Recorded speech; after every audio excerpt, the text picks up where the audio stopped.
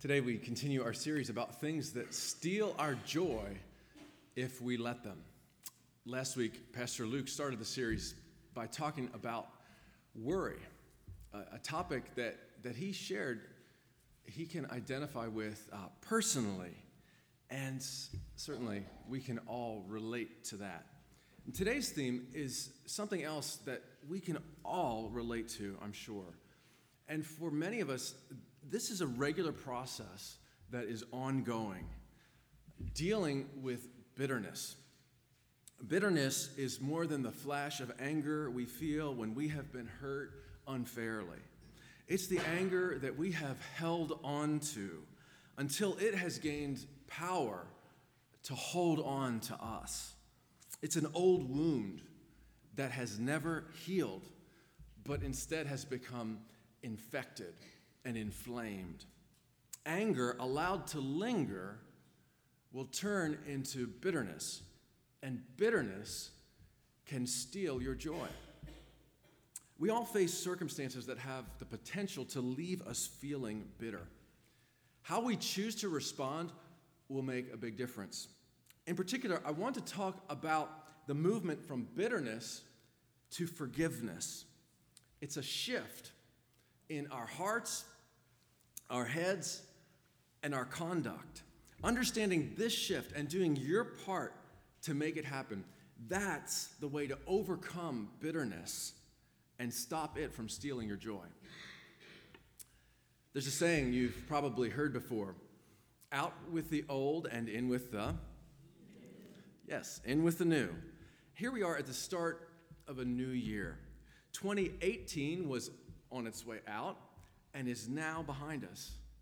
2019 has begun, out with the old and in with the new. That's true for more than just our calendar. It can also apply to what's inside us, at the deepest part of who we are, the state of our souls. Our scripture reading tells us we are to put off our old self and put on the new self, out with the old and in with the new. Here's what that means. Stuff can build up inside us that causes spiritual decay and corruption. This is the unhealthy stuff, the stuff that we just really need to let go of, but we have a tendency to hold on to it. And God is calling us to take what's inside us that's being corrupted, what Paul calls our old self, and instead to be made new in the attitude of our minds. We've been created to be like God in true righteousness and holiness, yet there are things around us or maybe within us that don't give life to our souls, but actually take it away. Our reading for today mentions one of those destructive forces, bitterness, and its remedy. Paul says, get rid of all bitterness, rage and anger, brawling and slander, along with every form of malice. Be kind and compassionate to one another, forgiving each other, just as in Christ God forgave you. You know, all of us carry some burden that makes life difficult. We bear the pain of something we have done or something that has been done to us. Maybe we grew up with a parent who was overly critical and demeaning, even abusive, perhaps. And though he or she may no longer be around us regularly, may live far away, or no longer even be living at all, those painful words and actions still have a crippling effect on how we think about life and how we feel about ourselves. It could be a coworker who cheated us, a spouse who betrayed us, a child who rejected our love and walked out of our lives, or someone we hardly know who has spread vicious rumors about us. A senseless act of violence or carelessness has left us scarred. And nobody goes through this world without getting hurt and hurt deeply. If we don't deal with our wounds honestly, whether we know it or not, they remain within us. Even if it happened a long time ago, the effects continue. If we don't deal with our pain, if we don't forgive, if we let our wounds turn into bitterness, a root of bitterness is placed within our hearts. And there have been times when I've been extremely bitter towards someone and have sort of held on to that, and for a while was kind of trying to trick myself into thinking, yeah, I'm really doing this person harm. Like, I'm really hurting this person by holding on to these negative thoughts toward that person. Like, I'm really, really getting back, sticking it to them. And then it occurred to me, in reality, guess who's really hurting? Guess who it is who's really being soul depleted by this? It's me. I'm the one. I'm the one who's being consumed. And that's how bitterness can work. It can create an angry spirit that will not only harm you, but eventually injure the people you love. And so God tells us bitterness, rage, and anger, malice, all that stuff, get rid of it. Get rid of it all. And the Greek word here is very forceful. Pull up those things. Remove them from your heart. Don't let them take root and grow there. I spent 5 years living in Dallas, Texas. There, I learned a lot of things. I learned just how intense the fan base of the Dallas Cowboys actually is. Lots of excited people in and around Dallas today because of the Cowboys' playoff win yesterday. I also learned that in that climate, which is much drier and hotter than the one we have here, for things to grow, they have to be deeply rooted. I had some unsuccessful planting attempts in my Dallas garden. The roots just weren't deep enough and strong enough to grow like I had hoped they would. But isn't it ironic that often what grows so easily is the stuff we don't want? The weeds. How can it be, how easy it can be, for the weeds to take root. I mean, you don't want this stuff, and yet it just kind of comes and grows, in some cases, really spreads. It's the last thing that you want, though, in your garden or your yard. When I lived in Dallas, I met regularly with a group of friends from school. We made a commitment to meet together so we could encourage one another in our faith. And we met weekly for years and built close bonds with one another. And that experience was such a great picture for me of God's vision for the church. People sharing life together in all the joys and all the challenges, and praying for one another and supporting one another. We became brothers in Christ. I can't fully describe how meaningful and spiritually life-giving that group was. But what I can say is connecting with others and developing relationships like that is what God wants the church to be about. Well, during one of our conversations, a friend of mine used a gardening analogy. He said, I think of the soul as a garden and how easily the bad stuff can grow there. Temptation, sin, and fear can take root like weeds. And then he added, I'm becoming more aware that there are things in my life, attitudes, motives, ways of speaking and acting that don't bear good fruit and need to be uprooted. And the rest of us looked at him like, what is wrong with you? Like, are you, no, I'm just kidding. We could, of course, identify. Of course we could identify. Everybody, I think, can identify with that kind of sentiment. And Paul tells us, get rid of all that stuff. Get rid of all bitterness, rage, and anger and slander, along with every form of malice. Get rid of those things, or they will sap your strength and rob your joy. That's how bitterness works. It has the power to poison your relationships with others. Unchecked, it can harden your heart toward God. It can destroy your soul. But it doesn't have to be that way.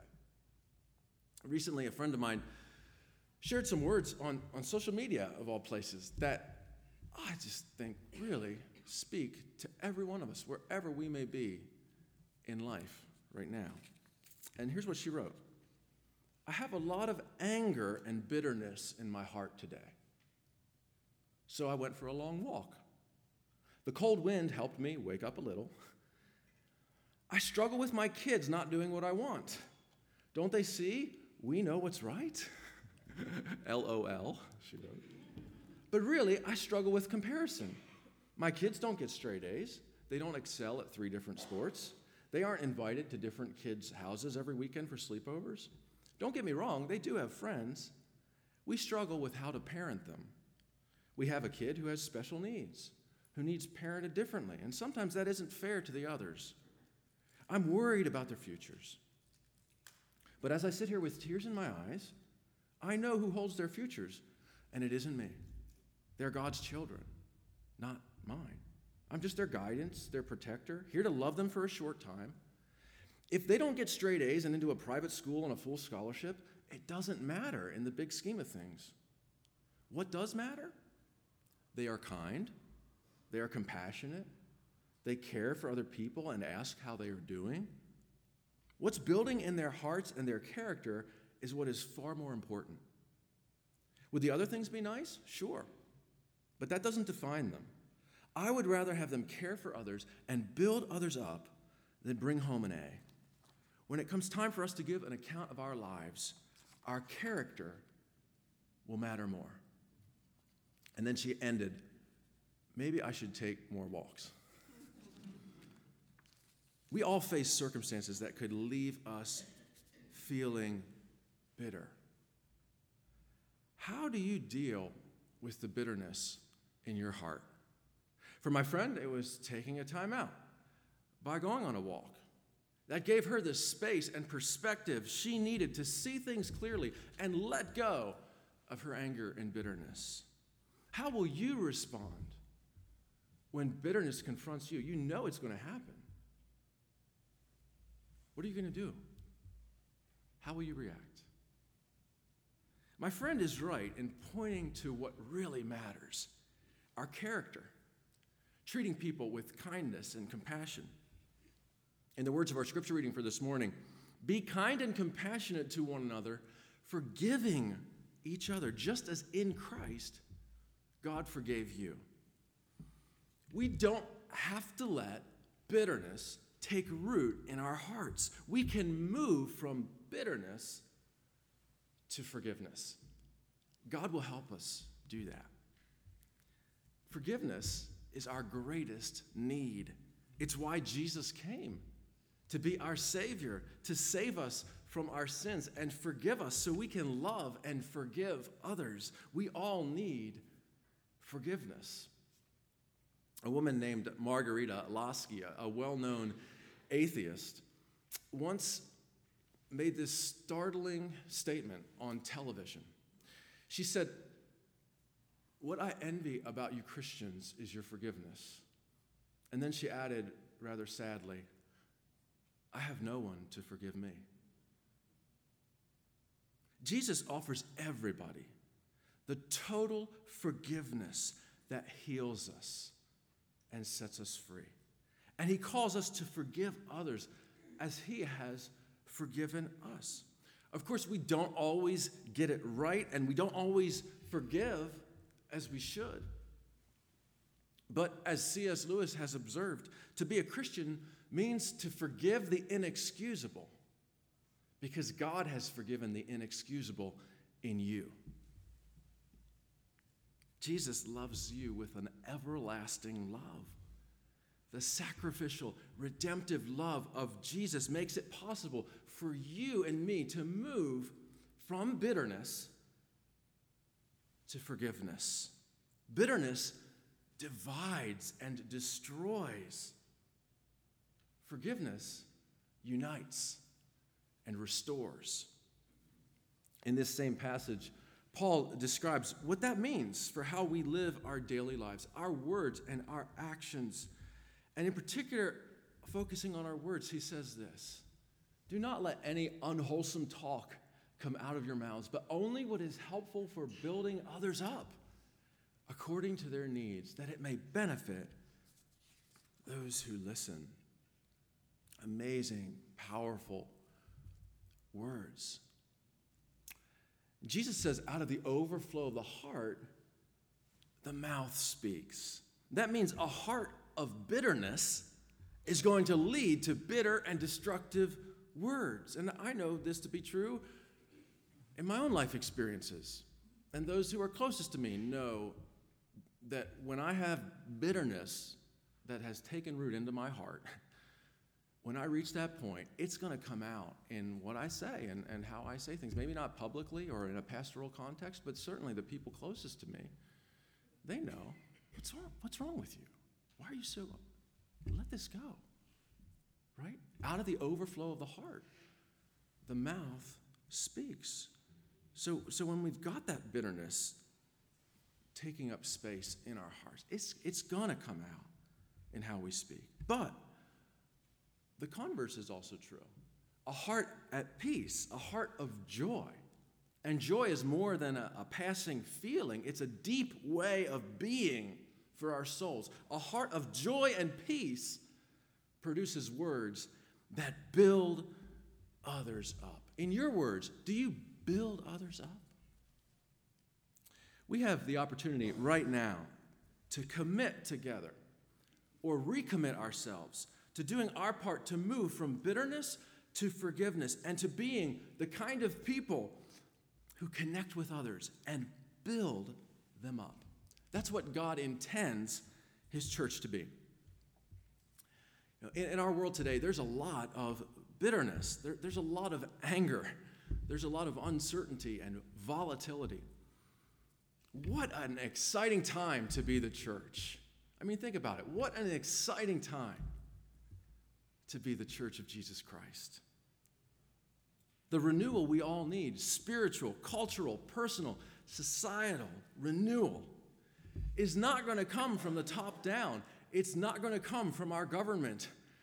It's not going to come from our denominations. The renewal we all need starts at the local level and spreads from there. It starts in the heart. Revitalization starts in local churches and local communities and in the hearts of God's people like you and me.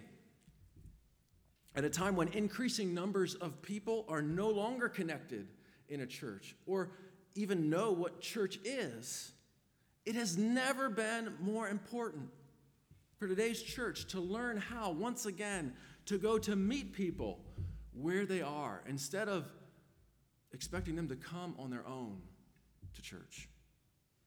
It's imperative for today's church to reclaim its original apostolic mission as in biblical times. And that means we're sent by God. What are we sent to do? What are we sent to offer? This is what we have to offer. Our neighbors, our family members, our friends, those around us. This is what we have to offer. Christ's forgiveness that heals our wounds and helps us overcome our bitterness. And Christ's love that sets us free, that makes all things new. God sends us into our community and world to share the light of Jesus. So it's not enough for us just to sit back and bemoan the state of our society.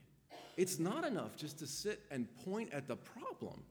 God sends us out to carry the light and love of Jesus into a dark and hurting world. This is the mindset that we're increasingly living into here at Spry Church. But the only way we can experience the full potential of this mindset is if we live into it together. The way forward will be how we decide to be with the people right in front of us and all around us today. Now is our time. In the weeks ahead, you'll hear more about what this means for Spry Church and specifically how we can all live into this reality. But I want to ask you now, will you join me? Will you join me in making this vision the priority it needs to be for us as God's people today? The first thing I want to ask you to do is to join me in daily prayer at 5:17 a.m. or p.m. I'm throwing the p.m. option in there for those who aren't early risers. Some of you may remember there's a verse in the Bible, 1 Thessalonians chapter 5, verse 17, so 5:17, that tells us two words, simple but powerful words. Pray continually. Pray continually. So for 2019, all year long, every day, I'm asking you to join me in this prayer each day at 5:17 a.m. or p.m. It's printed in your bulletin, the GPS as well. Lord, help us to make more connections with new people. Let's say that aloud together. Lord, help us to make more connections with new people. Now, come on, say it like you mean it. Lord, help us to make more connections with new people. There is power in prayer. I know that to be true. This year, will you join me in that prayer? Because prayer is the way for us to move personally from bitterness to forgiveness. Prayer is the way for us to move together, closer to God, and deeper in our faith so we can know the peace of Christ and reach out to our neighborhoods, our community, your county, and wherever God sends us to share with our world that's desperate for good news that there is healing and wholeness. There is forgiveness and salvation. There is lasting joy and peace for everybody in Jesus our Lord. Let's pray.